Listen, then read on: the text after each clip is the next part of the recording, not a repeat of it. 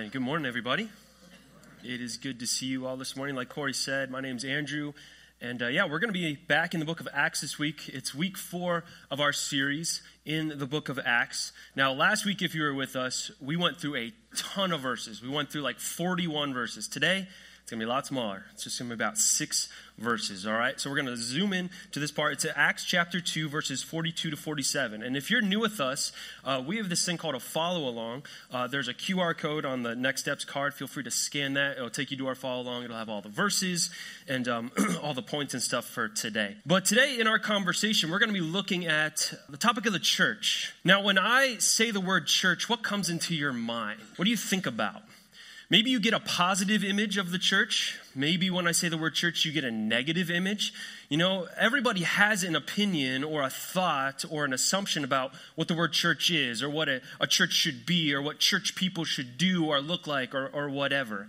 And today we're going to be looking at Acts chapter 2 at a summary paragraph that basically summarizes what the early church looked like. Like, when I say early church, I mean like right after the time Jesus rose from the grave, ascended into heaven. It's like the first church. And we're going to look at what they were doing, what they looked like, and try to figure out, okay, what were they doing that we should be doing now?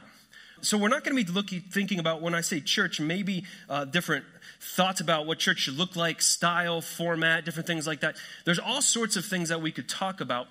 And a lot of things about church has changed over the years. I mean, the first church was 2,000 years ago on the other side of the planet. They spoke a different language.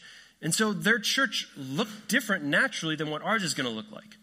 At the same time, there are things that they did that we should be doing now. And if Jesus doesn't come back, the church should be doing 2,000 years from now as well. And so that's what we're going to be looking at today. Those truths of what should the church, in order for the church to be the church, when it first started, for now, and until Jesus returns, what sort of things should we be doing? Now, if you've been a Jesus follower for a while or you've been here at GFC for a while, some of the things I'm going to talk about probably aren't going to be like super mind-blowing or like, wow, I've never thought about that. Now, if you are new to following Jesus or new to GFC, maybe these things are new to you, and that's totally fine. But today, as we talk about these things, I don't want us to miss out on them just because maybe you've heard them before. Because the reality is important things are worth repeating, right? How easy is it for us to forget important things? Have you ever forgotten someone's birthday? Have you ever forgotten your spouse's, like your anniversary? Don't point. If your husband or wife has ever done that, don't point, all right? Have you ever forgotten something at work? You know, forgotten something in a relationship with a friend or something. Yeah, we forget important things. And sometimes we forget important things about what it means to follow Jesus. And I have two goals for us today. The first is that I want to refill our vision tanks for the church. Now, I believe all of us, we have a vision tank, all right? And when I say vision tank, I'm not talking about your eyes, like vision like that. I'm talking about having a vision for something, you know? People cast vision for things. They kind of put out, this is our mission, this is our goal, this is where we're heading. And they get this vision of what something should be, what something should look like. But I've heard it said that vision leaks. Over time, we cast a vision for something, maybe in your job, or I really like baseball. It's spring training time right now, and in spring training, all the teams, their coaches are casting vision for we can win the World Series. But what happens over time, whether it's for work or whether it's for a hobby or something, that vision can leak. Life happens. You get busy. You fight with your spouse. You have an argument with your kids. Something happens. And that vision for something that was really grand and beautiful and amazing, it just kind of starts to get, it's not as important anymore because life kicks in. So it's good for us to refill our vision tank for what the church should be and could be so that we don't miss out on what God has for us as a body of believers. Second thing is, I want us to evaluate our beliefs versus our practices regarding the church. Because again, like I said, today, a lot of things I'm going to talk about, things we're going to see in Acts 2, I think for most of us, if you're a Jesus follower, you probably won't be like, I disagree with that. Like, you probably won't do that. But how easy is it for us, and I'm talking for myself too, how easy is it for us as Jesus followers to like say, oh yeah, I get it here, but then in our day-to-day practice, our lives just don't align. And so we need to think about, is my beliefs, are they lining up with my daily practice, with what I say I believe this, and then am I actually living it out? And so that's what I want us to think about.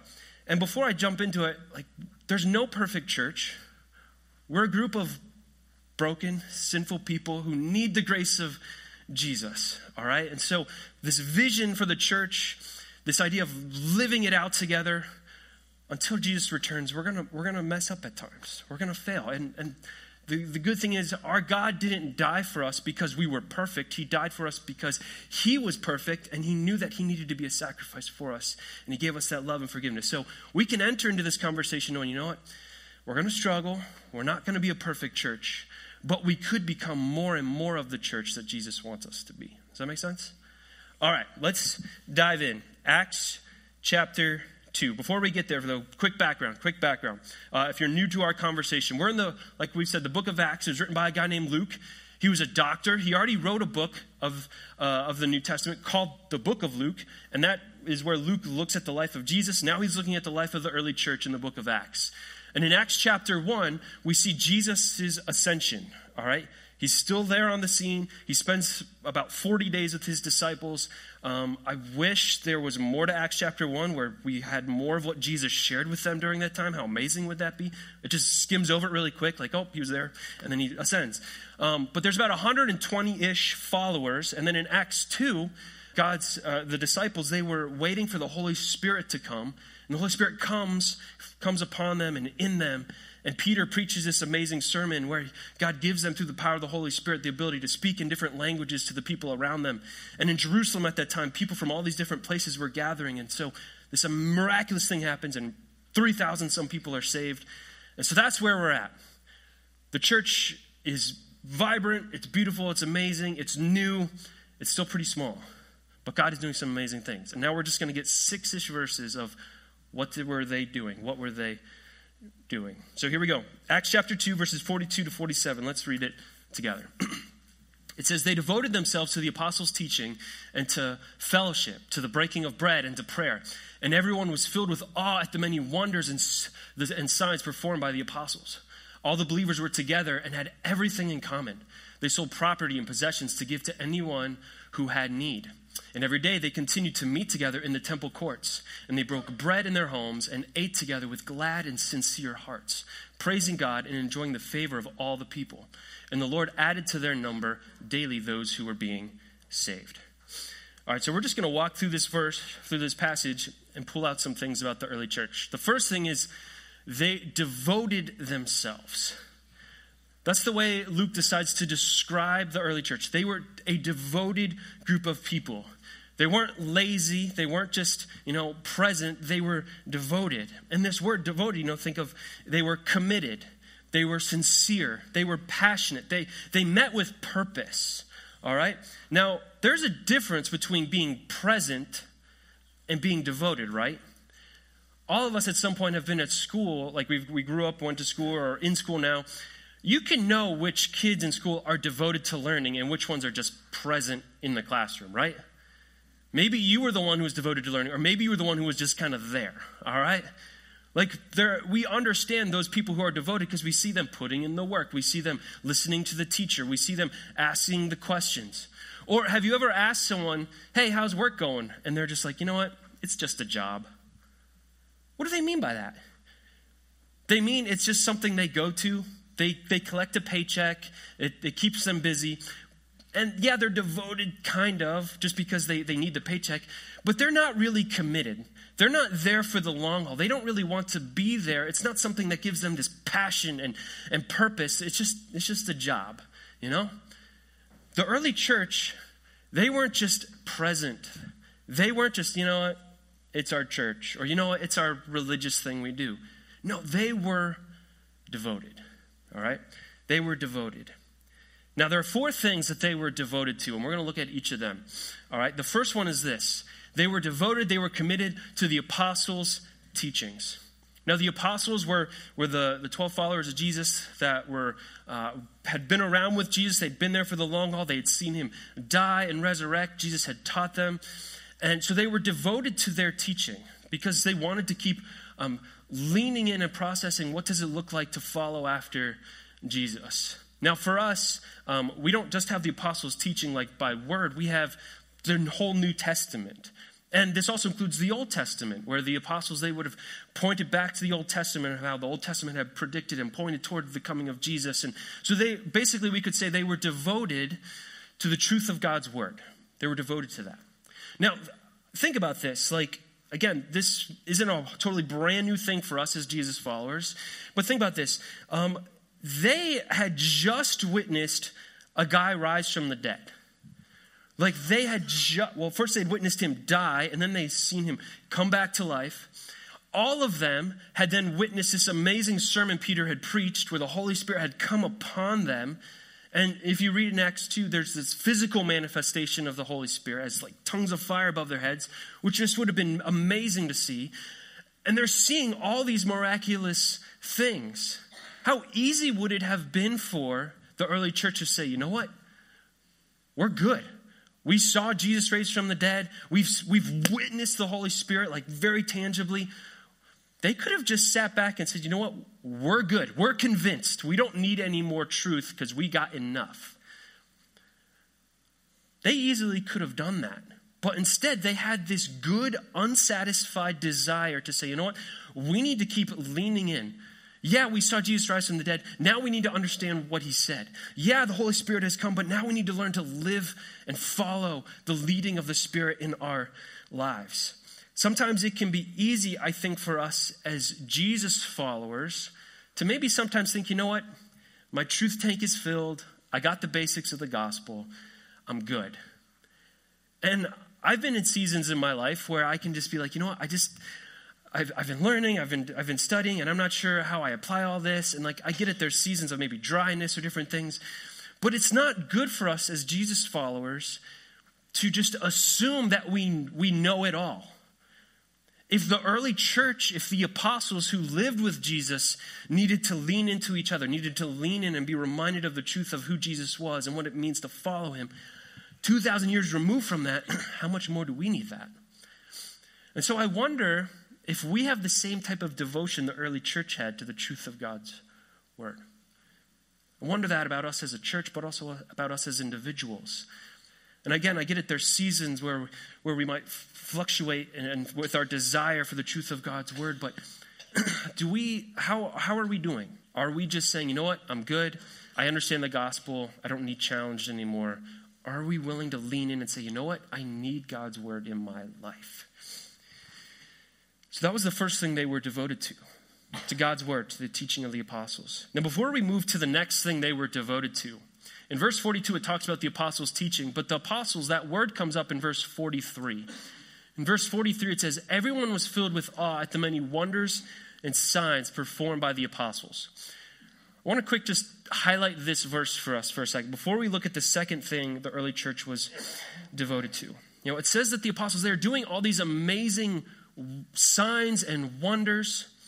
And basically what Luke is saying is that God was doing miracles through them. This similar language was applied to Jesus earlier in Acts 2. In Acts 22, it says how Jesus did miracles and how he performed signs and wonders. And so God is doing some miraculous things through the apostles. All right? In the early church, there's some amazing things happening. And actually, as we move into the book of Acts, again, this is kind of a summary paragraph. In the next couple of chapters, we'll see some of those amazing things the apostles were doing, things that God was doing through them. Now, my question for us is, what of this summary of the early church, what parts of it are descriptive and what parts are prescriptive? Now, what I mean by that is, what parts of this are simply describing what happened, and what parts are a prescription for us, 2,000 years removed, where Luke is saying, hey, the early church did this, you should do this as well? Are some of these things just for, Luke's just recording what happened, or is he saying this is what should be happening for us still today? I believe that being devoted to the apostles' teaching, to the truth of God's word, is something prescriptive, something we should be doing just like they were doing. And that comes up not just here, but throughout the New Testament. But this idea of how the apostles were performing signs and wonders, how God was doing miraculous things through them, is that prescriptive for us? Basically, should we be devoted to the fact that, hey, every time we come to church, we should see a miracle? Or maybe not every time, but every once in a while. Pastor Corey should stand up and do something miraculous in front of all of us. Is that what they're saying? Now, before I answer that, I want you to hear this. I don't believe God has stopped doing miracles today. I believe miracles are still happening. And I believe that God is doing amazing things around our world. And there's a book I want to point you guys to. If you're struggling maybe with does God perform miracles? Does amazing things happen? There's a book written by a guy named Craig Keener called Miracles Today. This is his small version of his study. He has a 2-part volume that's about 1,200 pages where he studies this topic of miracles, and he brings in miracles from all over the world.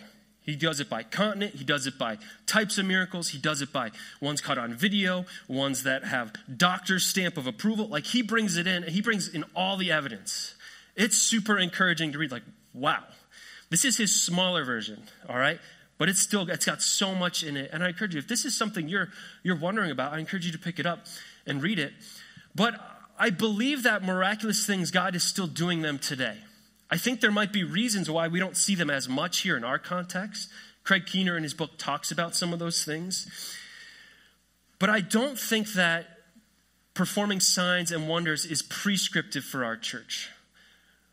God doesn't call us to be devoted to the miraculous signs. He calls us to be devoted to his truth. He calls us to follow him even if he doesn't show up and do the amazing thing we want him to. Because here's the thing. He's already done the most amazing thing, which is he created you, and then he became a person like you, and then he died on the cross for you, and then he rose again for you so that you could have eternal life with him. There's literally nothing more amazing he could do for you than that. And so he's already done the miraculous, and now he calls us to live by faith regardless of what he does here in our present lives, even though I still 100% believe he can and does choose to do those things at times. In fact, Craig Keener, in his book, one of the things he brings up, he says, you know what, maybe why here in our American context at certain times we don't see it as much, these miraculous signs and wonders, is because the gospel is already here. Think about this. In the early church, the gospel was just getting preached for the first time. The church was just getting established. And God mercifully and graciously gave them this extra boost of these miraculous signs to help validate what the apostles were teaching. Craig Keener in his book brings up how around the world where missionaries are moving in for the first time into different places where the gospel has literally never been preached, there's reports and stories of God doing amazing things, miraculous things before people's eyes. But again, it's to help set the gospel and to give it a firm foundation. That's exactly what was happening 2,000 years ago. And so, just something I want us to think about. When you're reading God's word, a good question is this descriptive or prescriptive? Is this the author simply recording what happened? Or is there a truth here for us that was true then, that is true now? And I believe being devoted to the apostles' teaching is true for us, regardless of the miraculous signs and wonders God chooses to do. All right? Let's go to the second thing. All right, let's go back to Acts 2. So they were devoted, they were committed to the apostles' teaching, and now they're devoted and committed and on mission for and being purposeful towards this idea of fellowship. Fellowship is kind of a churchy word, right? Like, where in society do we hear that word? Not many places, right? Like growing up in school, I don't remember any of my friends saying, hey, you want to come over and have fellowship? Or, hey, let's go down to the baseball field. Let's practice, have some fellowship together. Like, that's weird. But people say, hey, you want to come over and hang out? Hey, you want to go spend some time, playing catch or being together or meeting up or grabbing coffee or doing those sorts of things? Like, we don't use the word fellowship much unless we're in this church context. The only place I could really think of was when you're talking about probably the greatest book besides the Bible of all time, The Lord of the Rings, The Fellowship of the Ring, all right? Like, that's where you use it, all right? I'm super nerdy, but it's awesome. All right, so fellowship. This word in Greek is the word koinonia. And koinonia has this sense of, again, not just being present, not just sitting down together and talking, but it has this identity. Koinonia has a sense of, I'm contributing with you. I'm serving with you. I'm sharing with you. We're participating together. It's a fellowship of contributors, not just consumers. All right? And so they were devoted to this koinonia, to this fellowship, this active fellowship together. And it led to very practical acts of love and care. And we see this in the rest of the passage. In verses 44 and 45, it says this: all the believers were together and had everything in common. They sold property and possessions to give to anyone who had need. So we see this commitment to being together, but then also to sacrificing for one another. Now, sometimes people have read this throughout the years and they kind of get a little freaked out, all right? Because they hear, wow, the church, they had everything in common. They were selling all their stuff. There's no private property. Is this communism? Like, that's literally a thing that comes up when people talk about this passage. I don't think Luke is saying, or I don't think the Bible's teaching that to follow Jesus, you have to give up all your private property and there's no more personality and you're just communist. Like, no. If that was the case, the whole idea of stealing being a sin wouldn't need to be a thing anymore. In fact, in 2 Timothy chapter 4, the Apostle Paul talks about his own private cloak. He's talking to Timothy, and it's just this interesting little verse where he's like, hey, Timothy, when you come visit me, bring my cloak. Apparently he left his cloak with Timothy and he wanted it back. And this verse, it says they sold property and possessions to give to anyone who had need. What this verse is teaching is that the early church, they were aware of the needs around them.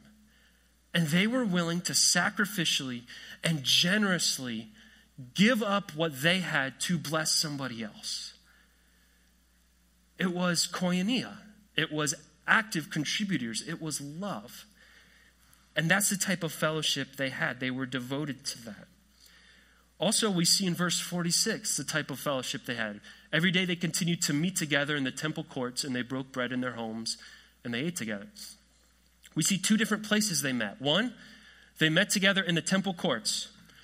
This is the temple in Jerusalem was this huge complex. There's like the temple building, and then there's the outer courts, and then there's the Temple Mount, which is, it's literally football fields big. Like, it's massive. It's this huge public gathering place. And they didn't have church buildings. You know, the church has just formed. They kept going back to the place of worship that the Jewish people have been going to for forever, all right? So that's where they were going. They kept going back there, worshiping God together, meeting together. So we see them actively meeting together publicly. But then we also see that they're spending time together in each other's homes. And so there's this sense of they were committed to koinonia together, not just being present publicly. They were committed to that, but then also privately, just spending time together. They had fellowship with one another. I love this. I have a quote I wanted to share with you. As I was studying this week, it's describing this fellowship, and it said Christianity is personal, but not individualistic. Think about that. Christianity is personal. You enter into a real personal relationship with the living God of the universe. But it's not a relationship into, well, I can just do this Jesus thing by myself. Just me and Jesus. In one sense, that's true. You and Jesus. It's personal. But on the other sense, what are you saved into? You're saved into a life following God. And what is the example he's shown us? To live in community with other believers. To reach out to the lost. Following Jesus cannot be an individualistic thing. Even though, I'll be honest with you, for me, sometimes I want it to be. Because it's easier if it's individualistic. Especially as a modern American, where I like my conveniences. I like to get things when I want them. You know, when I want something to eat, I DoorDash it, and I can get it really quick. When I want to buy something, I go to Amazon, and I get it super quick. And I get mad if it's like 24 hours delayed, you know? And I make life all about me. I can buy anything with any logo on it that I want, with my name on anything I want. When you go to purchase something on Amazon, it's amazing how there's like 20 bazillion things of the one thing you're looking for, and then you waste all your time trying to figure out which one is the best one, and you just go with the first one that you looked at anyway. We are so individualistic, inundated. And on one hand, there's nothing inherently evil about that. But the temptation is to then make our faith just individualistic instead of only personal. It's meant to be personal, but then our life together is meant to be communal. And that's hard, Because let's be real, dealing with each other can be hard, right?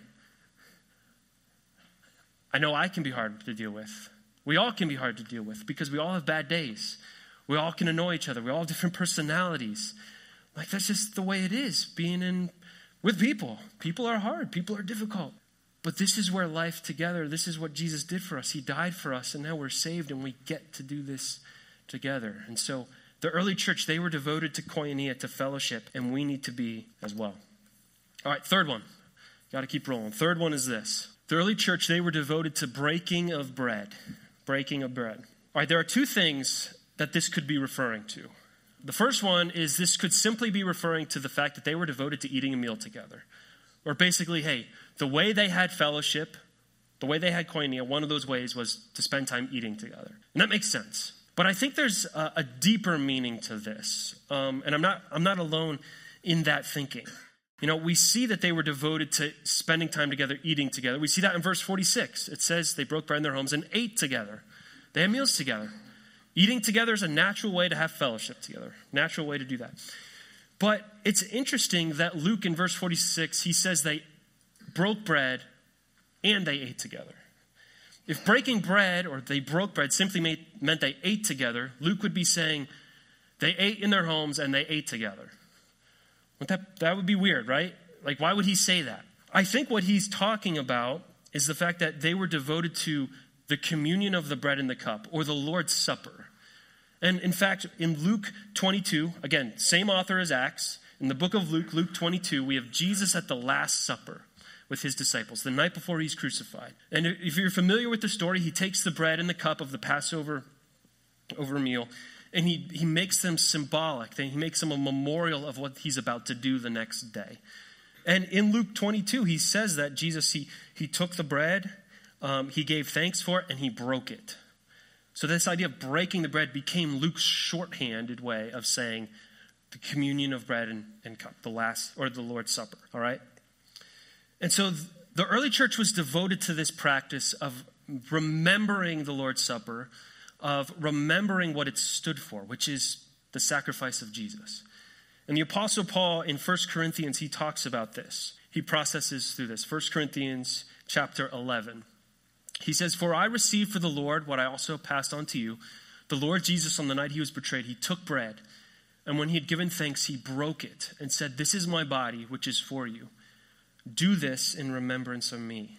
So here we have the bread. And if you're not familiar with communion or the Lord's Supper, this is a passage we go to whenever we celebrate the communion of the bread and the cup. And Paul, he brings up what Jesus says in Luke 22, how he took the bread and he broke it.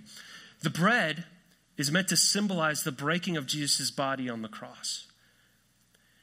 If you don't hear anything else today, please hear what these things stand for. The bread was this tangible, visible symbol of the horrible reality that the God of the universe became a person, a human being, took on flesh, and then his body broke for us. The holy God, the perfect God of the universe, broke for sinful, evil, broken people like me and you. Just to imagine that.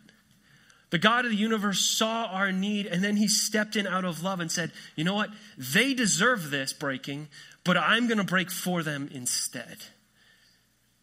And the early church wanted to remember that because it was the center of their faith.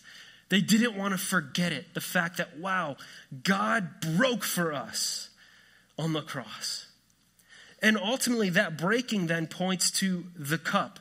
It points to why he ultimately did it. He did it out of love, and he said, he took the cup saying, "This cup is the new covenant in my blood. Do this whenever you drink it in remembrance of me." So his body breaks, and his blood, which is the cup, it is poured out for us so that a new covenant could happen. Now, the word covenant, that's another churchy word. We don't use that in many places.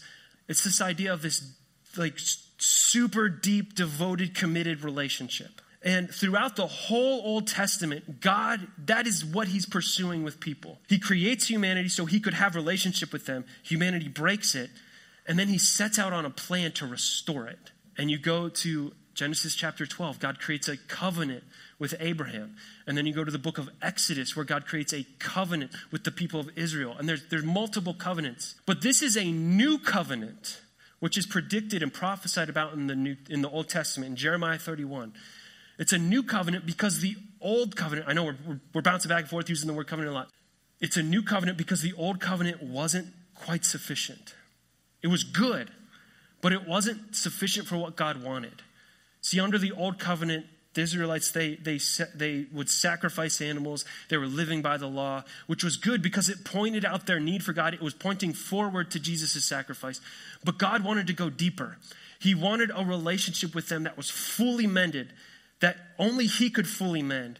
That was a relationship that was built on faith in what Jesus was going to do. And when Jesus died on the cross, he brought in this new covenant for us.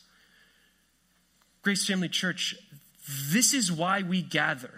Because the God of the universe, his body broke, his blood was spilled so we could enter into relationship with him. If that didn't happen, there's no point for us being here. And that's why the early church came together.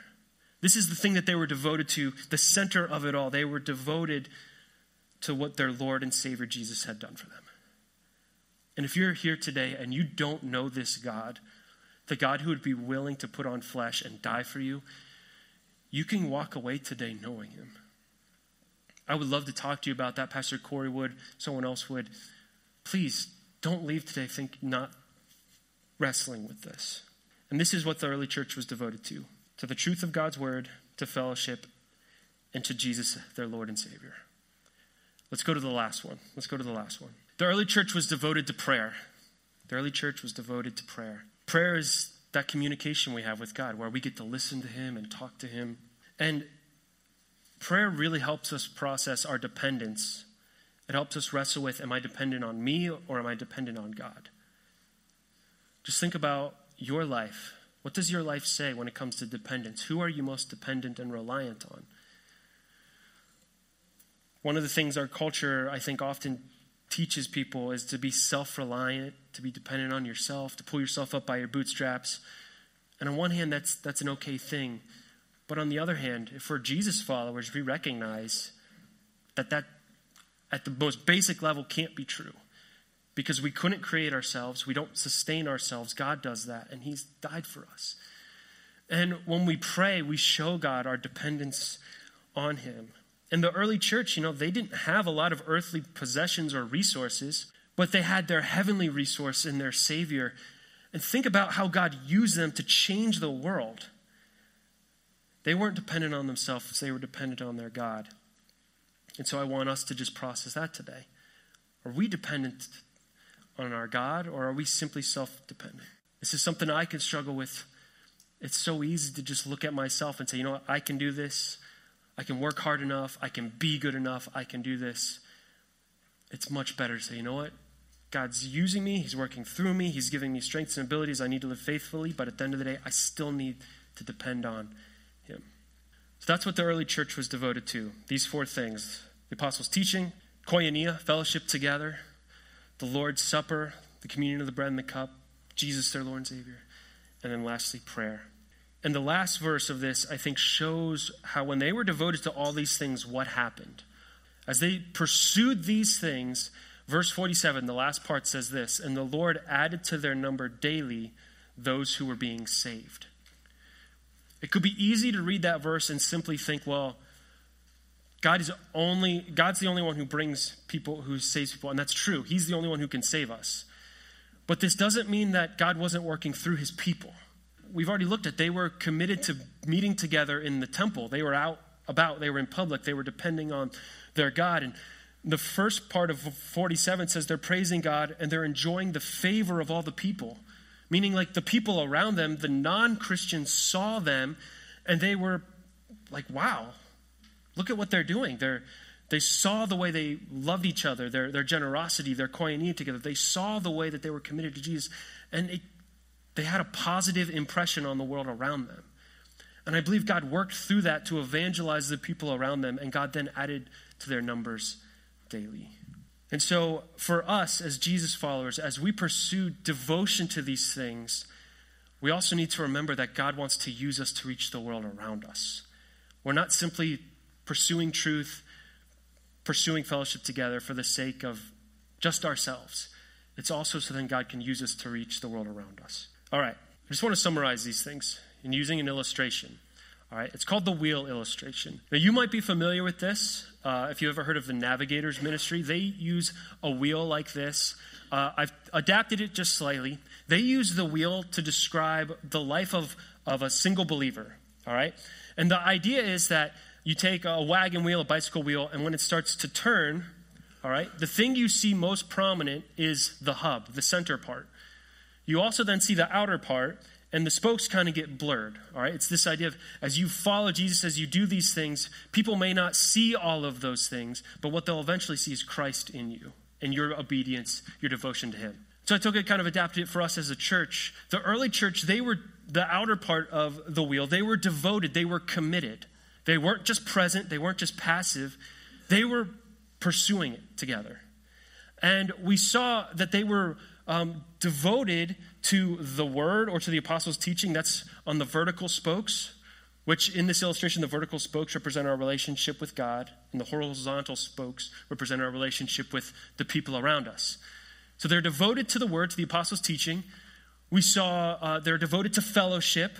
We saw that they are devoted to the Lord's Supper, to communion, bread, and cup, to the centrality of Jesus Christ, that hub. They're devoted to prayer.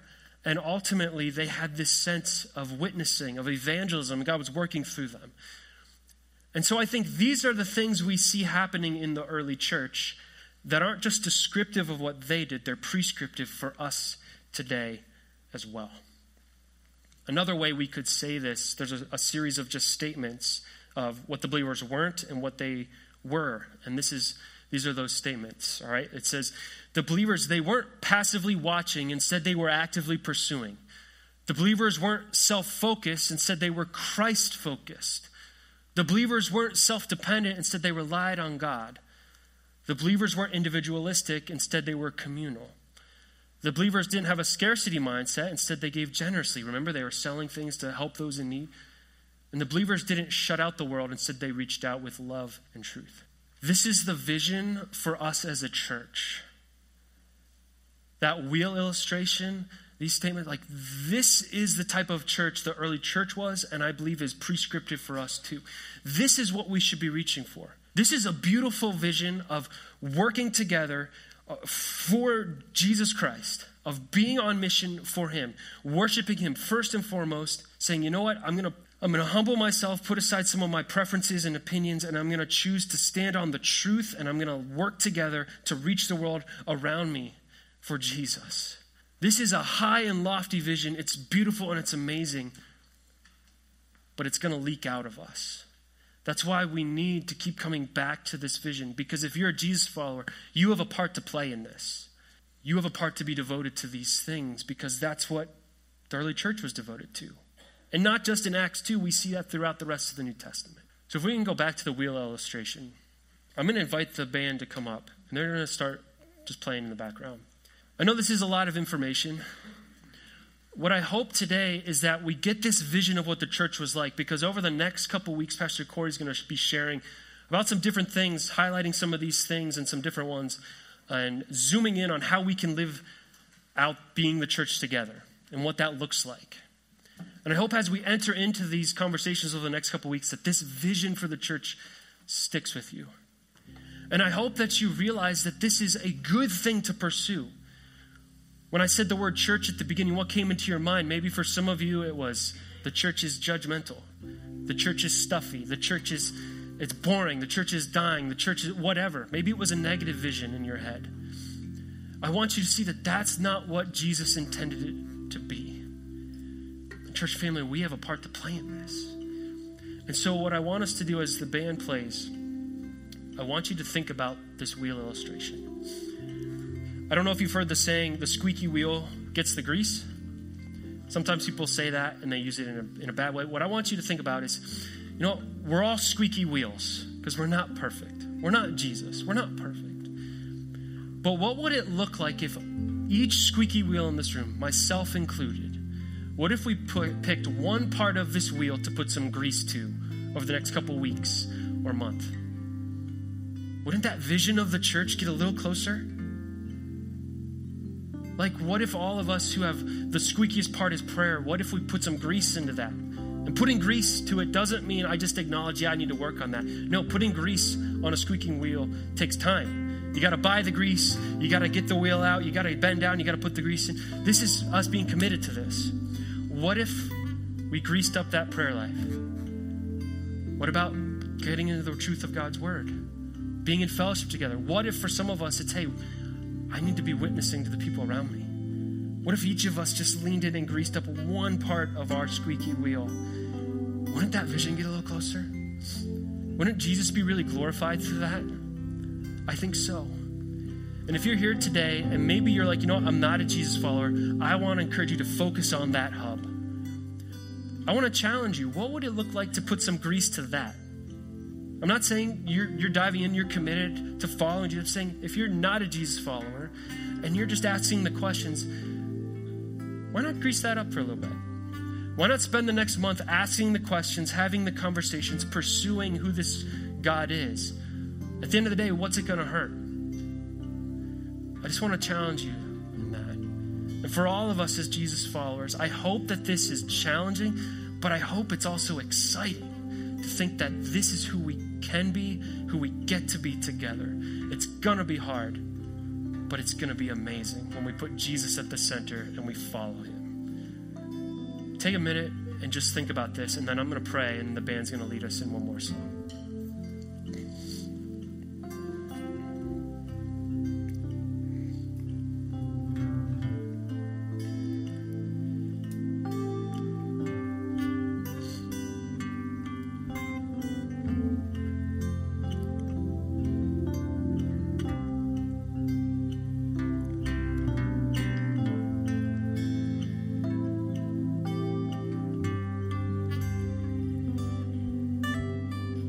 Jesus, I look at this illustration and I read this passage, and being honest, sometimes it can be really just hard because I know that my wheel is squeaky in every aspect, that I often live selfishly and don't keep you at the center, and I don't depend on you like I should, and I live for my opinions rather than your truth, and we all can struggle with this. But help us to not get down. Help us to see this as an amazing opportunity. Lord, you've already died. You've already risen. We got your grace. We don't need to live with the burden of trying to prove ourselves to you because you've accepted us out of your love by faith alone. And might that be a springboard for us then to say, you know what? Let's pursue this. Let's do this together. And Jesus, I pray and ask that you will be glorified in our church and in our community. Help those who need to grease up the different parts of this wheel, whether it be diving into your word or praying or fellowship or witnessing. Give us strength and tenacity to pursue those things. Give us very practical steps on what we can do, and help us to lean on you. Thank you for being our God, for loving us first and foremost. In your holy name I pray, amen.